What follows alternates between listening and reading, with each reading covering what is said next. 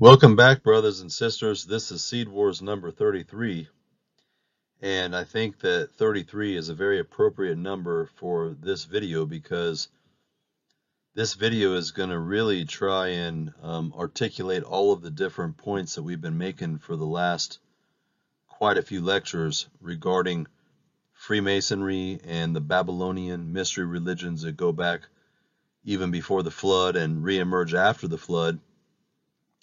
I don't think it's a coincidence that this just happens to be the 33rd video, because this video is going to really bring together all of the different points that I've been trying to make for a long time. And this video is going to be looking at the film Conan the Barbarian, made in 1982 by Oliver Stone. Now, one of the listeners informed me that Oliver Stone is a 33rd degree Freemason, so that doesn't surprise me because the film is just chock full of all kinds of deep occult information and symbolism that we're going to go through. But before we do, I just want to try and set the stage. It really revolves around Genesis 6 and what happened with the hybridization program before the flood, and then the revival or the reemergence of that same ideology after the flood through the person of King Nimrod and the Tower of Babel. And so that's what Conan the Barbarian is basically about. And there's a lot of really interesting truths embedded within the film that we're going to take a look at. But I think that one of the most important take-home points is that the Genesis 6 conditions where the fallen angels mated with the daughters of men, particularly the daughters of Cain, and they created the hybrids, the Nephilim, that is still one of the greatest secrets on the planet. I mean, we have about 7.5 billion people walking the earth right now. The vast majority of them are not Christian, and so for all of the non-Christians, which makes up probably 80%, they don't have any knowledge of this at all. Then that leaves the other 10 or 20%, which are Christians, and interestingly enough, probably 90% of them don't know about it either, because it's not taught in churches. It's just something that you don't hear much about. So really, there's a small minority of people on the planet who understand what transpired before the flood. The pre-flood world was a very unique and interesting time, and understanding it is going to help really paint a picture for what's coming in the last days. And for those of you who are new to the channel, the Days of Noah series and the Seed Wars series, it's about spending a lot of time looking at the Bible through both a genetic lens, but also through the lens of the book of Enoch and Genesis 6, which basically says that the fallen angels came down from the heavens and they mated with the women. They took the women, as it says, and they created the offspring, the Nephilim, who are the men of renown or the men of myth. Now, these are the men that legends were made of.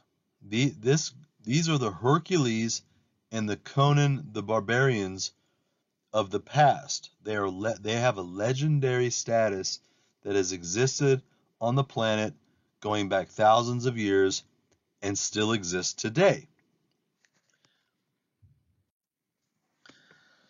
Now, these angels didn't just corrupt mankind genetically, but they also revealed the eternal secrets of heaven, which are referred to as the sacred sciences.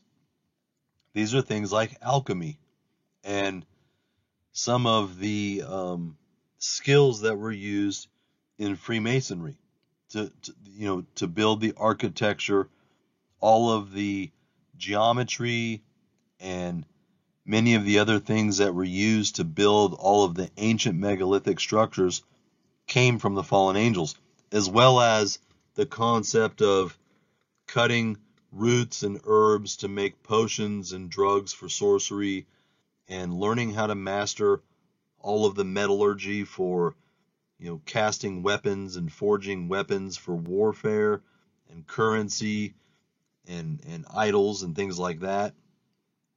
They also taught mankind about the winter and summer solstice, the rotation of the planets, the earth, the moon, the zodiac, astrology, and so on and so forth. Most people think that mankind just sort of stumbled into all of these technologies along the way. They evolved into learning these things. But the reality of it is that mankind lived a fairly simple lifestyle until the fallen angels revealed all of the eternal secrets of heaven. And then things changed very quickly. Now, I can assure you that the fallen angels didn't reveal this knowledge for altruistic purposes. They definitely wanted to contaminate the planet both genetically and morally in order to leave people away from the Most High God. And that's exactly what happened. Now, eventually, God decided to level the playing field because just prior to the flood, pretty much all of humanity had been contaminated genetically, including the animals. We have many texts that reveal that they were also mixing the DNA of one species with another and breaking the genetic barriers and limitations that God had prescribed back in the original creation account. So essentially the whole planet was genetically contaminated. And this left God with really no choice but to hit the reset button. And so he flooded the earth and he destroyed and washed away that old world. And he spared just a few, including Noah, who was pretty much the last pure Adamite on the planet. He could be traced back to the original Adamic race made in the image of Adam, who of course was made in the image of God. But what's fascinating is even though Noah and his immediate kin were spared, we see an immediate revival of the pre-flood conditions come about right away through the person of Nimrod. And it becomes clear that when you study it closely, there's little doubt that Nimrod was also a mighty one, a Gibborim. He was a Nephilim who, I believe, was a direct ancestor and had the same genetic lineage as the seed of the serpent predecessors before the flood. And as the scripture reveals, Nimrod decided to try and create a one world system based on tyranny and dictatorship. And this is where we see the building of the Tower of Babel, which has a lot of symbolism regarding the one world system and the beast system in the last days. And Nimrod himself is a shadow of the Antichrist to come. And so the reason that I've chosen Conan the Barbarian is because this film really encapsulates everything to do with the pre and post flood world. In fact, I'll go out on a limb by saying that I can't think of any movie that I've ever seen that really encapsulates all of the different concepts regarding the Genesis 6 conspiracy and the immediate post-flood world through the person of Nimrod. This movie has everything in it from genetic modification, reptilian, shape-shifting entities, witchcraft, sorcery, giants, demigods. It really, truly encapsulates everything that we've been looking at over many of the previous lectures. And so, along the way, I'm going to try and point out the symbols that I see. Obviously, I don't know everything. There are many layers to these topics that we're discussing. And, I like to remind the listeners that I don't know it all, and I'm very well aware of that, and many people have reminded me of that. And in fact, the more that I learn, the more I realize I don't know, that the ancient world is still a giant mystery. We're beginning to get a feel for what was transpiring. There's a lot of questions that I and many others have, and hopefully as time goes on, the Holy Spirit will continue to reveal knowledge and truth. But moving forward, I think that we're going to see that there's a lot of deep occult symbolism in this film, and I'm going to point out as much symbolism as I can see, and I'm sure many of you will be able to identify other things as well. There's probably many layers of symbolism embedded within the film itself. So on that note, we will begin with the movie Conan the Barbarian. So at the very beginning of the film, the first thing that we see is a famous quote by Friedrich Nietzsche. "That which does not kill us makes us stronger." And many of us have heard this expression before, and it's an expression that I've always admired. Of course, I never really understood exactly what it meant. But when you begin to study Nietzsche, you can start to understand it better. He was a German philosopher and a nihilist. Now, nihilism is a system where they believe that human values are basically baseless, that life is essentially meaningless. There is no God, there is no afterlife, there is no spiritual realm. And so they have a very skeptical and pessimistic view of the world. And Nietzsche's philosophies were really born out of Christianity in a sense, because he really abhorred Christianity, especially the Roman Catholic Church and the system that it had implemented for the last couple of thousand years. And on some level, I can respect that, because many of us have, in pursuing different faiths, have experienced religious systems that, seem to be more about control and money than it was about faith and spirituality. But nonetheless, similar to Aleister Crowley, Nietzsche adopted the concept of, not only did he not believe in God, but he wanted to express the idea of the death of God, as well as the morality of Christianity. And so in Nietzsche's world, there really is no right or wrong. Life's choices are just what you do with them.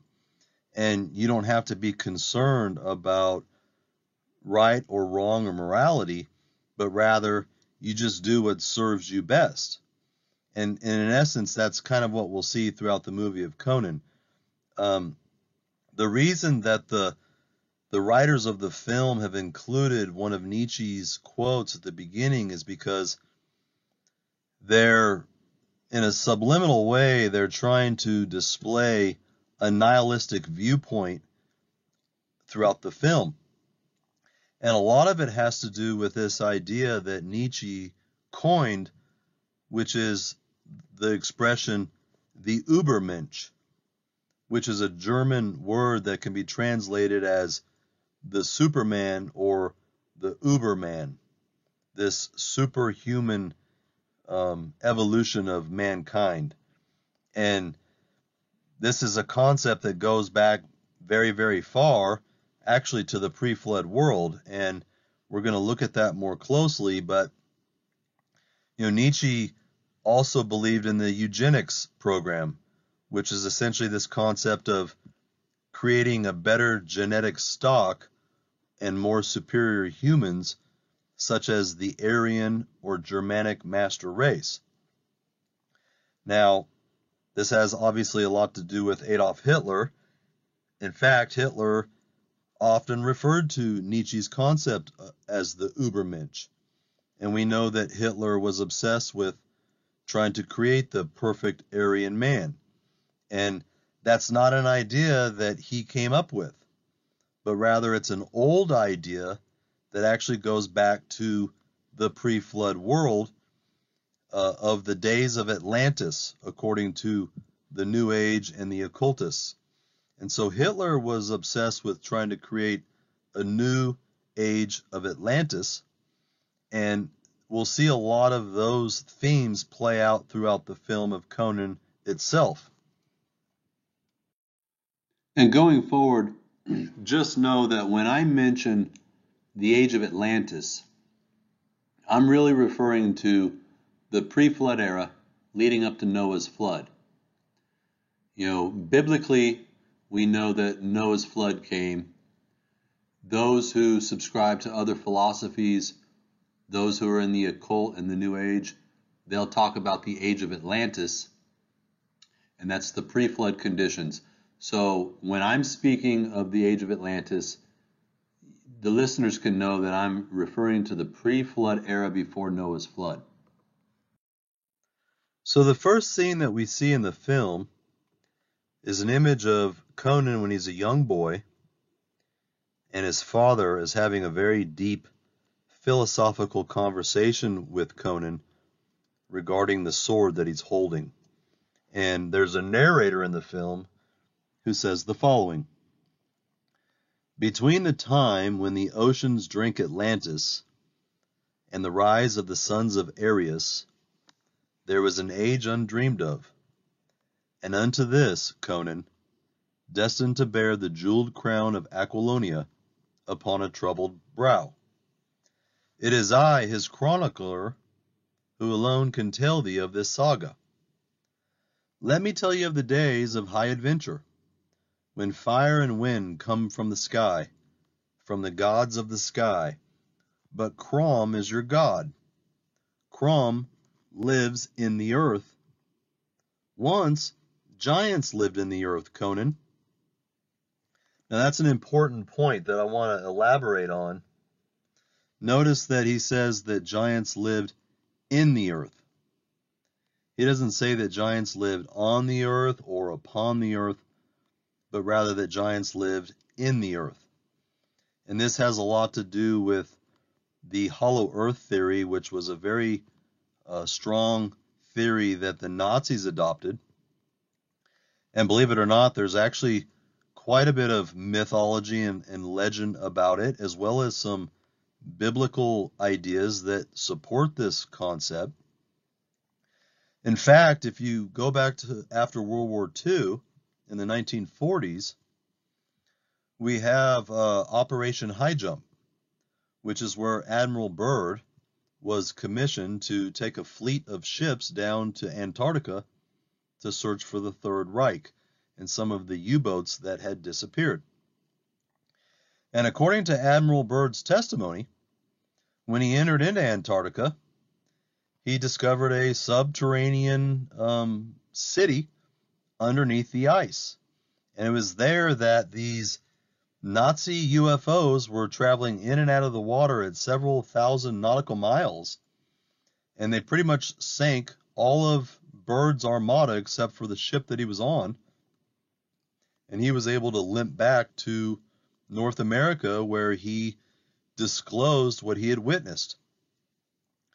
And this has to do with the hollow earth theory, that there is a area both in the North and South Pole where there are people and entities living within that are helping control the destiny of the world. And we'll explore that more in the movie as it progresses. Continuing on, the narrator says, "And in the darkness of chaos, they fooled Crom, and they took from him the enigma of steel. And Crom was angered, and the earth shook, and fire and wind struck down the giants and threw their bodies into the water." This is obviously speaking about the age of Atlantis, which I believe is what the Bible is referring to during Noah's flood. He goes on to say, "But in their rage, the gods forgot the secret of steel, and they left it on the battlefield." And so what's being inferred here is that this god Crom, who you could think of as the fallen angels, he's the one who revealed to mankind before the flood the enigma of steel. See, according to this, the enigma of steel was a secret. It was a secret that was revealed to mankind. And it's very consistent with what the book of Enoch says regarding the fallen angels who revealed these secrets to mankind. Notice that it says that Conan was destined to bear the jeweled crown of Aquilonia. The concept of destiny or fate suggests prophecy. And we're going to see that there are prophecies within the script, within this movie, that line up very much with the Proto-Evangelium. We'll find that Conan is the one who's prophesied to crush the serpent's head. And that lines up very much so with the Proto-Evangelium in Genesis 3:15. So we're talking about the age of Atlantis. In fact, the expression that he says is that the time when the oceans drank Atlantis. In other words, the oceans swallowed Atlantis. This is when the seas destroyed that ancient land. Now, there's a lot of mythology about Atlantis. Plato and many others describe the pre-flood world of Atlantis. And it was said to be this utopian society that was governed by the demigods. Now, the word demigods, according to Greek mythology, is half human, half gods. In my opinion, that's just a retelling or another rendition of what the Bible says regarding the Nephilim, the fallen angels mixed with the humans. And he mentions the rise of the sons of Arios. Now, Arios is the progenitor of the Aryan race. And as we'll see in a moment, the Aryan race are said to have come from the land or the time of Atlantis. And so this idea of Hitler's to create this Aryan master race is really an old idea that dates back before the flood. And anytime that you look at modern day renditions of Atlantis, you'll always see these large megalithic structures under the water, pyramids, pillars, and royal arches with all of the different iconography that we typically attribute to Greece and Rome. But in reality, as I've displayed in some previous lectures, the Romans and the Greeks and the other cultures, they really were just copying what their predecessors had done before them, and that copy goes all the way back to the pre-flood conditions. So let's quickly compare the opening statements in the film with the Bible. We're talking about the days of Atlantis. That's the pre-flood conditions that led up to Noah's flood. We're dealing with the rise of the sons of Arios. And notice that immediately what we see is that giants lived in the earth. The sons of Arios are in reference to this Aryan race of demigods that lived on the earth, and they were giant men. And it was during this era that the enigma of steel, or the secret of steel, was revealed to mankind. And then the gods struck them down and threw these giants in the water when the great flood came to destroy Atlantis. Now, in my opinion, that's extremely close with the scriptures. This is just a different rendition, sort of a New Age occult rendition of what the Holy Scripture says. In Genesis 6, we're also told that there were giants on the earth in those days. And we're told that the sons of God came into the daughters of men and bore these children, whom we know to be Nephilim, but Greek mythology refers to as demigods. These were the mighty men of old, the men of renown. To have a renowned name means to be famous, to be legendary. If you lived on the planet 4,000 years ago, the name of Hercules was a legendary name then. And even today, within movies and Hollywood, we still know of the name of Hercules. These are the mythological pre-flood demigod giants that existed back then. So it becomes very clear in my mind that we're seeing biblical concepts being embedded within this film, Conan the Barbarian, and there are going to be a lot of biblical truths throughout the film.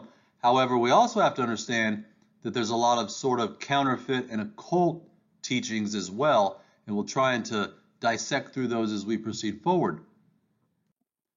Now, before we delve any further into the film, I think we just need to take a moment and look at some historical people that were very prominent, very influential in pushing some of these New Age doctrines. One of the most famous would be that of Madame Blavatsky, who is a Russian mystic that lived in the 1800s. She is the one who wrote the famous book called The Secret Doctrine. And it talks about the original 6 root races that have existed for billions and millions of years, and that each of these races would eventually come to a place of extinction, and it would be at that time that their spirits would incarnate into a future race. So, for example, if you go back far enough, according to her writings, we had the Hyperborean race, and eventually the Hyperborean race would evolve into the Lemurian race, and so on and so forth until we get down to the pre-flood world, which is the Atlantean race. Now, according to Blavatsky, the flood destroyed the Atlantean race, but they were able to spiritually incarnate into a further race known as the Aryan race, which is the tall, muscular, blonde-haired, blue-eyed, Germanic-appearing master race. And that's who she believes are currently occupying the planet today. And of course, through her ideology, it continues to go forward that eventually there's going to be cataclysmic conditions on planet Earth that are going to usher Earth into the next golden age, where man will once again transcend to a higher level. He'll transcend to the 5th dimension and become more etheric in nature. And this also ties into some of the transhumanism that we're seeing propagated about this idea that it's time for mankind to evolve, where he's merged together with machine, artificial intelligence, robotics, nanotechnology to become transhuman or post-human and create this future race. Now you may ask, well, where on earth did Madame Blavatsky gain all of this knowledge about these 6 root races? And the answer is that she was deeply steeped in the occult, and she was deeply steeped into Eastern mysticism. She traveled to places like Tibet. She spent a lot of time under the tutelage of all of the gurus. She learned how to do all the transcendental meditation. She learned how to communicate with all of the spiritual entities, and she essentially channeled these different doctrines from demonic entities. And it's through these, what she refers to as ascended masters, which are part of the Great Brotherhood of Light, these ancient ascended masters who are these spiritual entities that she was able to commune with these ascended masters through seances and automatic writing, and by being a spiritist and a medium, that she was able to learn and then write her books and communicate this knowledge to people today. Now, this became extremely famous. Lots of different people began to take on these ideas, including people like Adolf Hitler, who basically was a theosophist, because it's part of the Nazi regime, which is why when you look at the symbol down here on the bottom right, you'll see the swastika. And we'll take a look at that in a moment. But the important thing to understand is that all of these doctrines that Blavatsky had subscribed to, they became very prominent, and a lot of famous people began to adopt them. People like Oprah Winfrey, people who are in the New Age movement, people like Adolf Hitler. Aleister Crowley had some of these New Age ideas. Nicholas Roerich, who helped put the seal on the dollar bill and was the personal guru to the 33rd degree president, the Freemason, FDR, who was in charge of the design of the dollar bill. And so we'll see that she had a tremendous amount of influence in terms of the New Age. She's one of the mothers of the New Age movement. Make no mistake about that. And so she believes that the Atlantean race was this very sophisticated race of demigods. And they're the ones who built all of the ancient structures. They built Atlantis, and they built the pyramids, and they built all of the, 7 wonders of the world before the flood. And now they've reemerged after the flood into this Aryan race. And when you look at the symbols, they're very interesting. We see all of the classic occult symbols sort of all smorgasborded into one. First, you have the 6-pointed star inside of a circle. That's called a hexagram. That's how you put a spell or a hex on somebody. I've discussed this many times in the past. It also represents the as above, so below philosophy of ancient Kabbalah, of Hermeticism, which is what all the secret societies are based on. Basically, all of the Babylonian mystery religions are based around this as above, so below principle. And it's interesting that some of the Masonic writings say that Hermes was just a different name for Tubal-Cain. And we know that Tubal-Cain was a master mason before the flood. He was the predecessor of Nimrod, who would become the master mason after the flood. And they all practiced all of this occult sorcery and witchcraft. We also notice that the triangle pointing up is a white triangle, and the triangle pointing down is a black triangle. That's essentially duality, like the yin and the yang, opposites. And then, of course, in the middle, we see the Egyptian cross known as the Ankh. And we're going to get into that later because we're going to find that that symbol is the symbol for the Egyptian god Set. And Set is going to be mentioned throughout the film. In Conan the Barbarian, the serpent seed within that movie worshiped the god Set. And interestingly enough, you'll see that he's a hybrid. He has a man's body with a falcon-shaped head. And so, obviously, this concept of hybridization of humans and animals is something that dates back before the flood. And we know that when you look at all of the Egyptian hieroglyphics, we see all kinds of different hybridization, including the huge Sphinx, which sits outside of the Pyramid of Giza. It has the head of a pharaoh superimposed on a lion's body, and people talk about the riddle of the Sphinx for the last 4,000 years, and it's not a riddle anymore. It's all about the age of Atlantis, or the pre-flood conditions where men were being breeded with animals to create hybrids.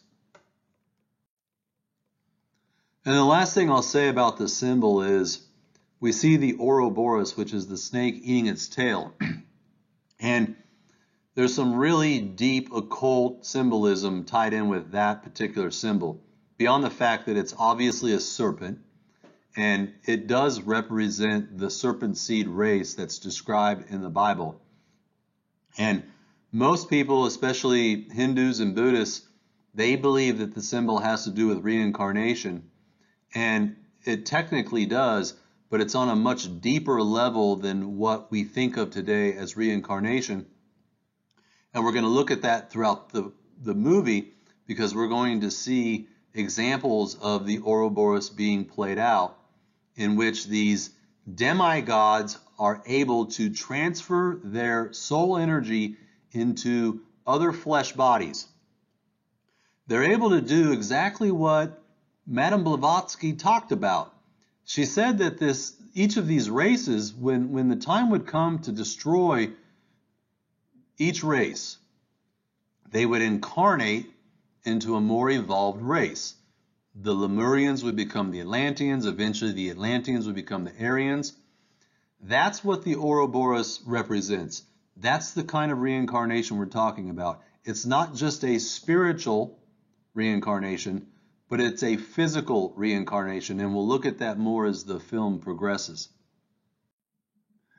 Now, I've said in the past that there's a lot of connectivity between Eastern mysticism and some of the Eastern religions with the New Age movement, with Nazism, with theosophy, with the occult, with ufology. They're all different layers to the same onion. And in my personal opinion, and there are some of those of you who will disagree, but in my opinion, it's all wrapped up around the same occult spirit. And that is that spirit of Antichrist that's working to drive people away from Christianity and the God of the Bible and Jesus Christ. So if you study ancient Buddhism and Hinduism, you'll see plenty of symbology revolving the swastika. And what the swastika really, truly means at its core is it represents the sons of Arios. It represents the Aryan demigods that existed before the flood, which, in my opinion, are the Nephilim. That's what the Aryan race is really about, is the Nephilim. And that's what Adolf Hitler was obsessed with trying to recreate. He wanted to genetically reverse engineer and backbreed the Nephilim by creating the Aryan master race. That's why the Nazis were obsessed with DNA. Joseph Mengele, who they called the Angel of Death, he used to sit outside the railroad tracks in Dachau and Auschwitz, waiting for the young twin boys and girls to come in off the trains. He would snatch them up and do all kinds of genetic testing on them because heterozygotic twins made the best DNA genetic testing specimens that there were. The Nazis are the ones who made the breakthroughs on genetics. Watson and Crick came out officially in 1952 with the double strand, but it was off the backs of the Nazis. They were obsessed with genetics. That's why Adolf Hitler had archaeological digs all around the world looking for ancient relics and ancient giant bones, because he knew if he could get a hold of those specimens, that they could reverse engineer and try to recreate that DNA. It was all about making the master Aryan race of the pre-flood era. And if a couple million people had to die in the process, big deal. Because when you come from this theosophical, New Age, nihilistic approach like that of his predecessor Nietzsche, human values are baseless. You know, there is no right or wrong. There is no morality. It's about the strong survive. That which doesn't kill you makes you stronger, and it's the survival of the fittest. And so he applied his will over humanity, and he almost got it done. Now, Madame Blavatsky also reinterpreted the Bible. She claimed that Jesus Christ was not the Son of God who came and died for humanity's sins, but rather he was nothing more than one of the ascended masters, what she referred to as a master of the ancient wisdom. And she actually calls him Master Jesus. And she believes that Master Jesus is part of a larger group known as the Great White Brotherhood, and that there are many ascended masters on the same level as Jesus. For example, Buddha, Krishna, Confucius, Muhammad, and many others. And so whenever you see renditions of the Master Jesus, he'll always be sitting Indian style or in the Buddha position. He usually has his third eye lit up, and he is demonstrated in such a way that he's just a regular man who found out a way to tap into the Christ within. And this leads us down the pathway of the Christ consciousness, which is what the New Age movement, the Jesuit priesthood, and many other occult organizations are about. They deny the deity of Jesus Christ as the Son of God, but rather they claim that he was one of many Christs, and he was a person who was able to tap into his spiritual ancestors of the past, and then he was able to evolve and become enlightened through the Kundalini so that he could become his own master, his own ascended master, and his own Christ. Now, the reason I point this out is because, again, we're going to see some of these themes being played out in the movie. And when we point those things out, it's important that we have sort of a foundation to look at those things. And so I'm describing them now. But, you know, for those of you who've listened to me for a while, you know my perspective. Everybody's entitled to their own opinion. My opinion is I believe that the Bible is true. I believe that it's the Word of God. I believe that Jesus Christ is the Son of God. He was God in the flesh, and that he died for humanity's sins. And one of the things that Jesus said himself in Matthew 24 is that there would come a time when many would come in his name saying that they are the Christ. And he declares in Matthew 24 that there'll be many false Christs and many false prophets who will arise and show great signs and wonders, if possible, to deceive even the very elect. And so I believe that that's what we're looking at with this rendition, that Madame Blavatsky's concept of the Ascended Masters and Master Jesus, which, let me remind you, came from a demonically channeled a doctrine that she received by communing with dead spirits, is definitely an example of one of these false Christs. So getting back to the movie, I want to focus on this concept of the secret of steel. See, Conan's father is having a very intimate moment with him, and he's passing down this very important knowledge as he holds the sword, because this is the immediate post-flood world. This would be comparable to the days of Nimrod, and this is the era of steel, or what I refer to as the religion of steel. All of mankind at this point is going to begin pursuing the metals. And that's very similar to what we see in the scripture. We know that all of the Canaanites and the seed of the serpent after the flood are the ones who begin worshiping idols made out of gold and silver, and they begin using all of the weapons to create war. That's how Nimrod basically enslaves the world at that time, is through power of wielding these weapons, which we know came back before the flood. In fact, it was in Genesis 4 that we're told that Tubal-Cain is the instructor of every artificer in brass and iron. And when you look at the etymology of those words, it becomes clear that he was a master mason, sort of the inventor and the originator of being able to forge different weapons out of these precious metals. And of course, we know from the book of Enoch that one of the things that the fallen angels had taught to Cain and the daughters of Cain is how to use metal. And so what we're seeing in the film here is this post-flood age of Nimrod, where the religion of steel is being implemented. And this is why Conan's father says to Conan, the secret of steel has always carried with it a mystery. You must learn it, little Conan. You must learn its discipline. In other words, you must become a disciple of steel. For no one in this world can you trust, not men, not women, not beasts, but only this can you trust. And this kind of takes us back to the survival of the fittest mentality, that only those who are big enough, strong enough, and have the most weapons and the biggest and greatest warriors are going to be able to rule the land.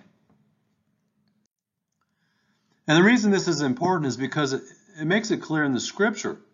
If you go back to the days of Egypt, right after the Exodus, in both Deuteronomy and Exodus, God tells the Hebrews, I am the Lord thy God, which brought you out of Egypt from the house of bondage. Thou shalt serve no other gods before me. Thou shalt not make any graven images or any likeness of anything that's in heaven above, or that's in the earth beneath, or that is in the waters beneath the earth. And he goes on to clarify in Exodus 20, ye shall not make gods of silver, neither shall you make gods of gold. The reason that God told the Israelites not to do that is because that's exactly what mankind had been doing prior to that moment, including in Egypt where they worshipped the golden bull. This is exactly why, while Moses was up on the mountain receiving the 10 Commandments, his brother Aaron was fashioning the golden bull down at the base of Mount Sinai, because that's what the religion had become, making gods of silver and gold and also using them for weapons. So we see that there's some continuity between what's going on in Conan in the post-flood world and what was going on, biblically speaking, in the post-flood world. And it's also important to understand that it was the seed of the serpent that really introduced this concept to humanity. Of course, the fallen angels introduced it, but it's the seed of the serpent who ran with it. We know that one of the definitions or the names of Cain, one of the meanings of his name, is the smiths. And this refers to all of the master masons who would learn to use the different types of metals. Now, another interesting detail is that we're told in Genesis 4 that Zillah bore Tubal-Cain, who was the master mason of brass and iron, and he was the sister of Naamah. Now, this is the only time that Naamah is mentioned in the entire Bible, but you have to understand that it is extremely rare for a woman's name to be included in any of the lineage in the beginning of Genesis. In fact, the only other woman that's mentioned is Eve. And it's obvious why Eve was mentioned, because she plays a very important role in humanity. She's the mother of all living. So naturally, God included her within the scripture. So we have to ask ourselves, why is Naamah, Tubal-Cain's sister, being included within Genesis 4? We're told of all of the lineage from Cain all the way down through Tubal-Cain. No other women are mentioned except for Naamah. And there's going to come a point later in the movie where Naamah reemerges. But one of the things that I think is really fascinating, and it's a very controversial idea, is that one of Noah's wives was Naamah. And that's something that we're going to dedicate an entire lecture to here, hopefully in the near future, looking at that. Now, at first glance, you may say, that's impossible. I've never heard that before. But there's actually a lot of biblical and apocryphal texts that help substantiate this. And there's even some subtle clues within the scripture that would allude to this possibility. And we'll look at that at another time. Now, the very next scene in the movie is where this barbarian horde comes into Conan's village, and they burn the entire village. They kill all of the villagers as well as Conan's father, and the leader of the horde is a man, or better said, an entity by the name of Thulsa-Doom. And you can see some of the symbolism on his head. He's wearing a iron helmet that has two snakes facing each other with a black sun in between. And we see all of the standards that they're carrying around. They are covered in what we would imagine the days of Nimrod after the flood would be. These are mighty warriors, mighty soldiers. They're all wearing armor, and their goal is to conquer and to take as much booty as they can get. Now, Conan's mother, at this point, is the only one alive, and she lifts up her sword against them to try and defend her son. Now, it's important going forward to understand that Thulsa-Doom basically is the symbolic representation of Nimrod. That Nimrod, as we've looked at in the past, all of the renditions make it clear that he was a giant. He was referred to as a demigod throughout many ancient writings. And as we'll see in the movie, Thulsa-Doom will also be mentioned as a demigod. And so that is who he symbolizes within the film. Now, it's at this point that Thulsa-Doom climbs off of his horse. He takes his helmet off of his head, and he approaches Conan and his mother, and he gazes at them for a long period of time, up to the point that he literally puts Conan's mother into a spell.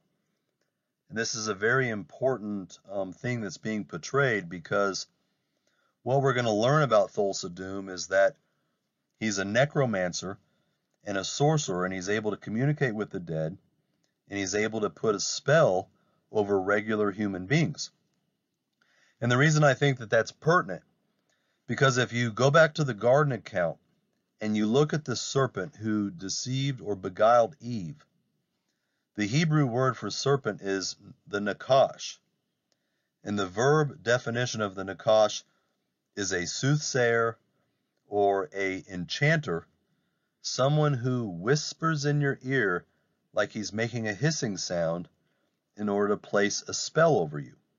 That's what the word enchantment means. It means to enchant somebody, to put them in an enchanting, mind-altering spell. And so that's exactly what Thulsa Doom does here. He's able to woo Conan's mother to the point where she drops her sword and she's totally enamored with him. And just when you think that things are going to be okay, he turns away from her, and then in a split second, he flips a 180 and he ends up cutting her head off. And at that exact moment, Conan, who's holding her hand, ends up letting go, and her dead body falls into the snow. And at that moment, there's an intense scene where Conan, down here below, looks at his dead mother, and then he stares into the eyes of Thulsa Doom. And you begin to realize that Conan's destiny has now been forged, that this is a timeline of events where everything changes from this moment going forward, and that his prophetic destiny moving forward will be to avenge his mother and father's death. So this represents the proto-evangelium in the Bible, where it says that there's going to be enmity or conflict between the seed of the woman and the seed of the serpent. So going forward in the movie, Conan now represents the seed of the woman, while Thulsa Doom represents the seed of the serpent. And as we'll see, there's great conflict between these two seed lines, and eventually the seed of the woman is destined to crush the seed of the serpent's head. And that's exactly what we'll see transpire. Now, the other very subtle but powerful subliminal imagery that's being displayed here is the blue eyes on the dark skin. Now, in today's world, we understand that different ethnicities can come together and have a blend of people. You know, a black person and a white person can have a child, and they're usually very beautiful. They have some of the best attributes of both cultures, and so we've seen dark-skinned, blue-eyed people. That's not what's trying to be demonstrated here in the movie, although on first glance, that's what most people would see.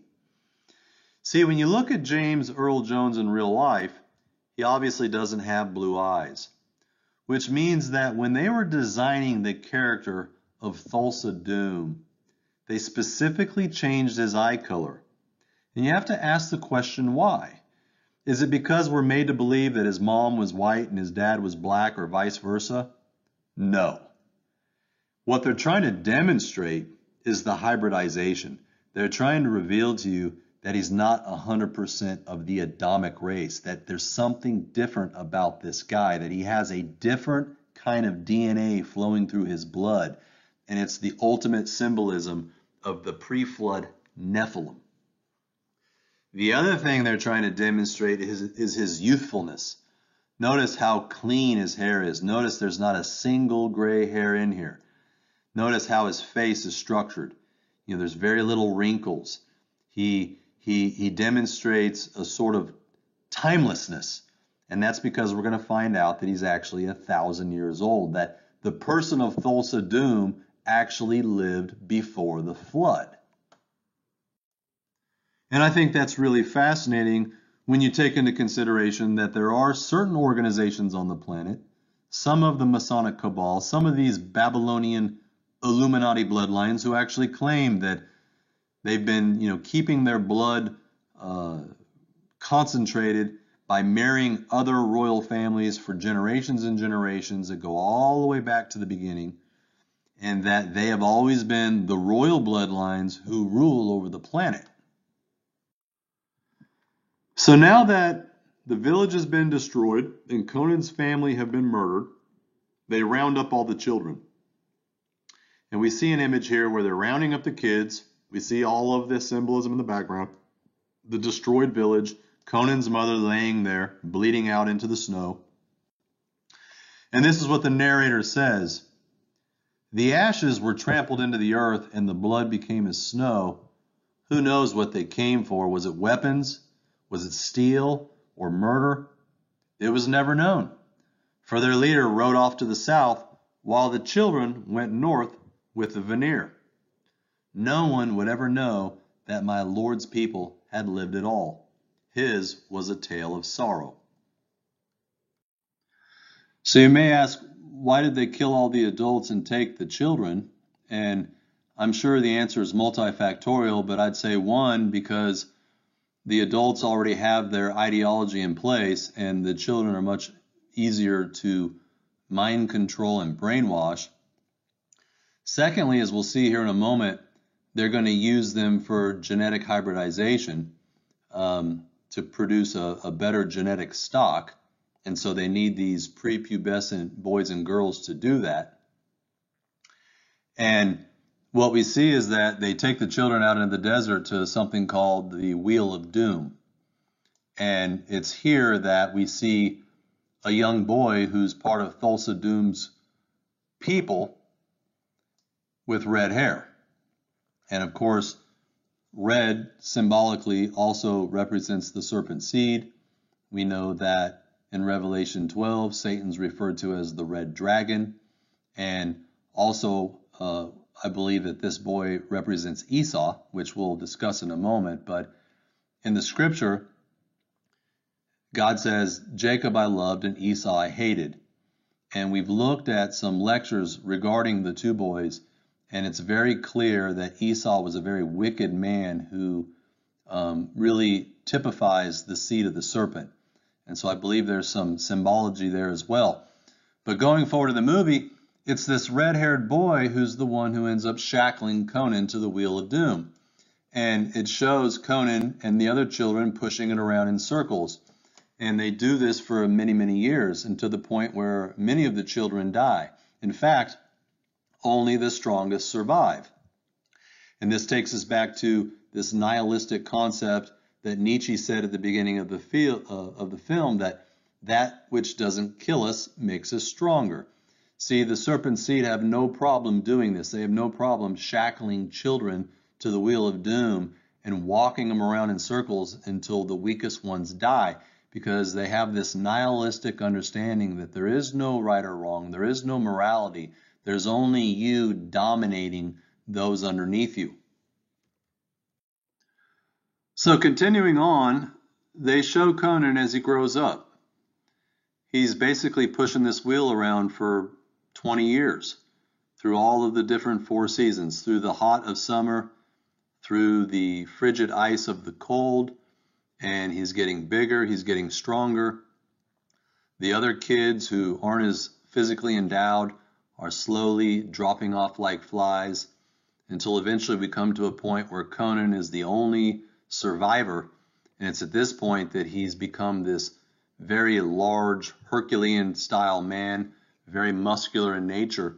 And so it's now at this point that the red-headed boy who had shackled him all those years ago now returns in the movie, only he's an adult man as well. And it's time for him to collect Conan and take him into the next phase of his destiny.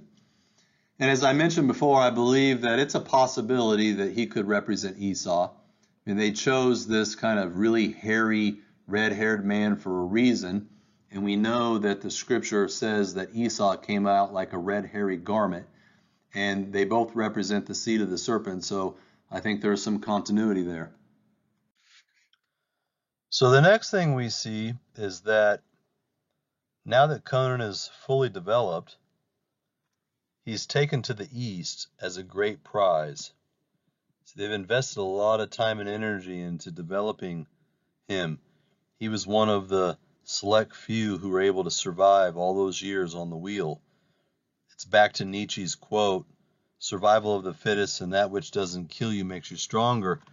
He's one of the strongest ones left. So he's a great prize, and they're going to take him back to the East where the war masters would teach him the deepest secrets. And this is back to this occult knowledge that before the flood, all of the ancient sciences were revealed, and these sciences are all being revived after the flood. And in order to receive these deeper secrets, you have to travel to the East. From a biblical standpoint, that represents Babylon. It's, the rising sun comes up in the East. And we see, like, for example, the Magi, the star worshippers from Persia, who all travel from the East. And so the East always has this connotation that has to do with the occult and sorcery. So it's time for Conan to go to the East, and it's time for his training to be taken to the next level. He needs to learn how to become the master of steel. But while he's there, they're also going to teach him language and writing.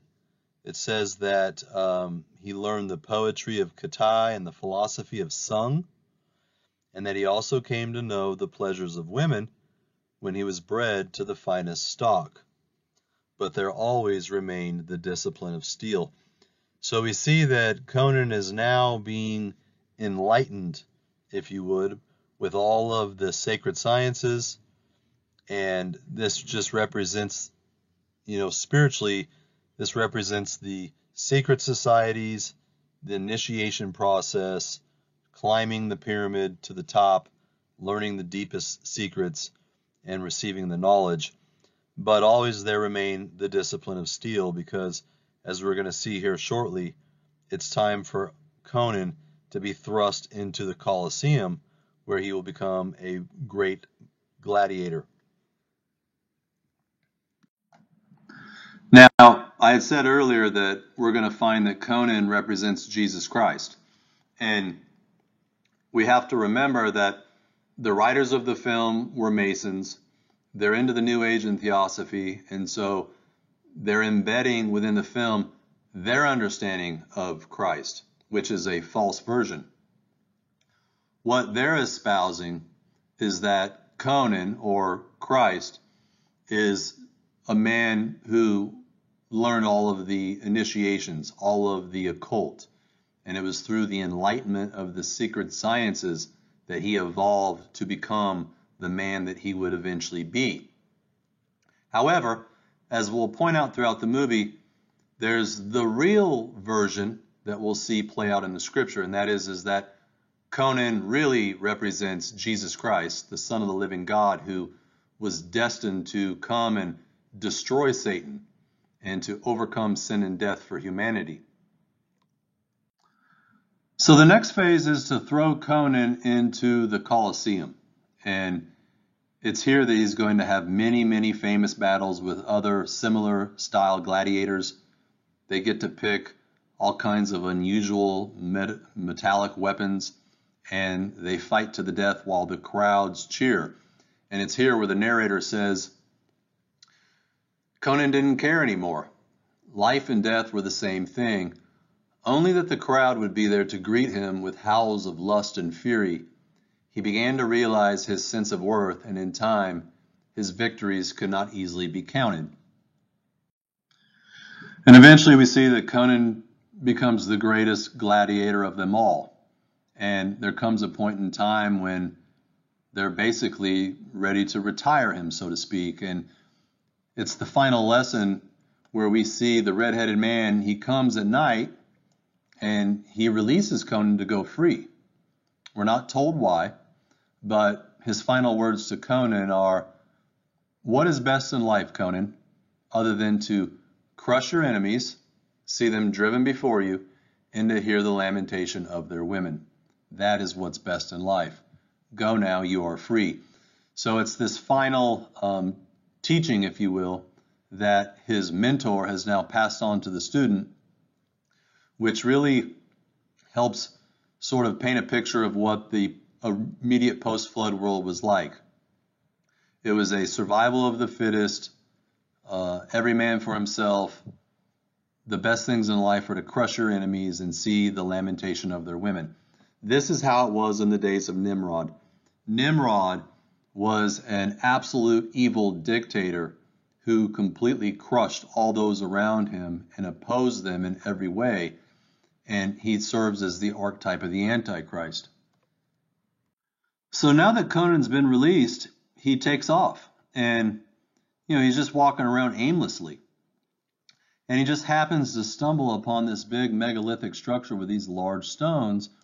And within these large stones is a subterranean cavern that goes down underneath the earth. And, what appears to be a coincidence, you realize, according to the film's symbolism, is that this is his destiny.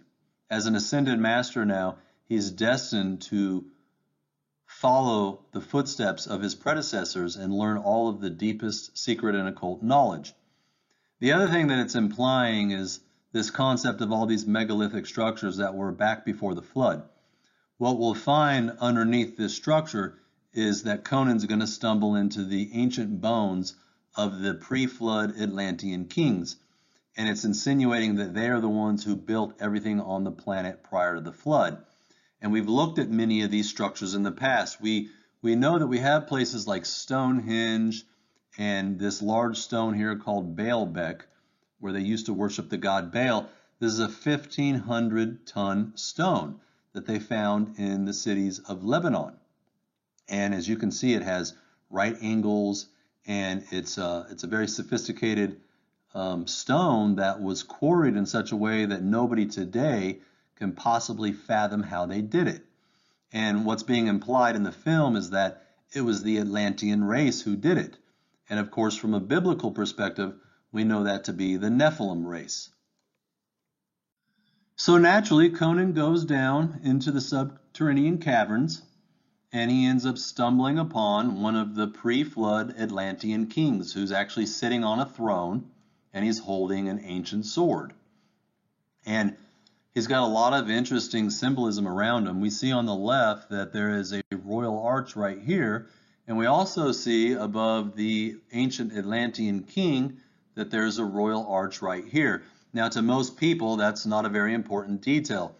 But what we have to understand is that the royal arch has always been a very prominent and powerful symbol within the Masonic religion, as we see down here on the bottom, as well as the pillars of Hercules, which represent the ancient demigods of the pre-flood world. And so it's here that Conan discovers the pre-flood kings. And him being a disciple of steel, he reaches out and he grabs the ancient sword. And as you can see in the bottom left, they show it's covered in dirt and cobwebs. They're trying to depict the fact that this is a very ancient structure and a very ancient sword that goes back to the pre-Atlantean world. And so now Conan, of course, is quite excited and enamored with this, and he cleans off the sword, and then he looks at the Atlantean king, and he bows before him, and he pays homage to him as if he's in a very subconscious way saying that I am now the next level of evolution, that I am the Aryan master race that's going to continue projecting this same occult knowledge forward. And that's pretty much what's being displayed in this particular image. So what the film's really trying to convey here is that Conan is basically picking up where the pre-Atlantean kings left off, that he's the one who's been trained in all the arts. He's become an ascended master. It was his destiny to come into the subterranean caverns and discover the ancient bones of the pre-flood Atlantean kings. And it's there that he would discover the enigma of steel. And now that he's evolved to this level, it's time for him to go out and become the fulfillment of the next evolution, which is the Aryan race. That's what Madame Blavatsky taught, that the Atlantean race was wiped out, but they would later incarnate into greater physical and spiritual bodies known as the Aryan race.